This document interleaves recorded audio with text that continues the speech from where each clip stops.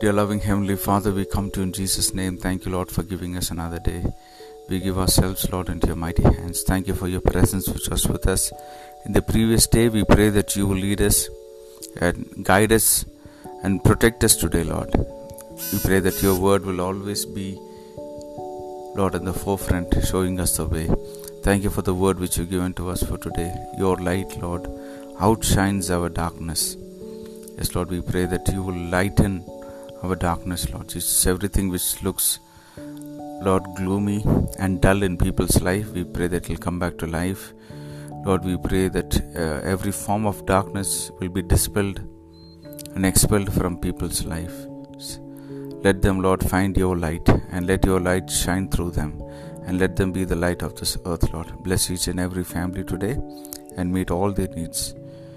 We give each of us into your mighty hands. In Jesus' name we pray. Amen. May God bless you, dear ones. Have a wonderful day ahead.